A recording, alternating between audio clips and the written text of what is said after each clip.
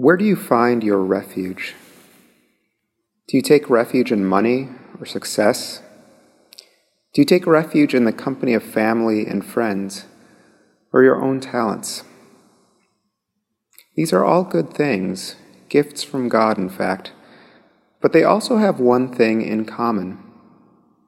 All of them are fleeting.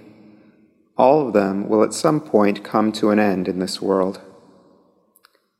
Today's psalm offers a much more substantial refuge, a refuge that can never fade.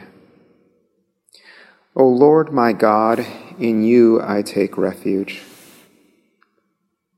During this season of Lent, we have a wonderful opportunity to turn to the Lord, to take our refuge in Him.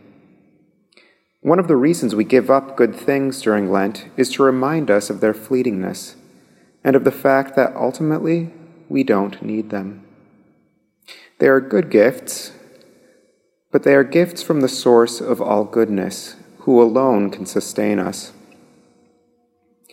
If we take refuge in created things, we will always be disappointed.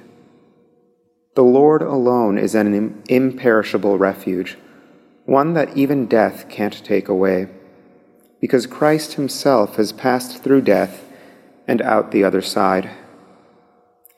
Now, especially in the season of Lent, He invites us to take up our cross and follow Him, so that we too might one day come out the other side into the glory of the resurrection.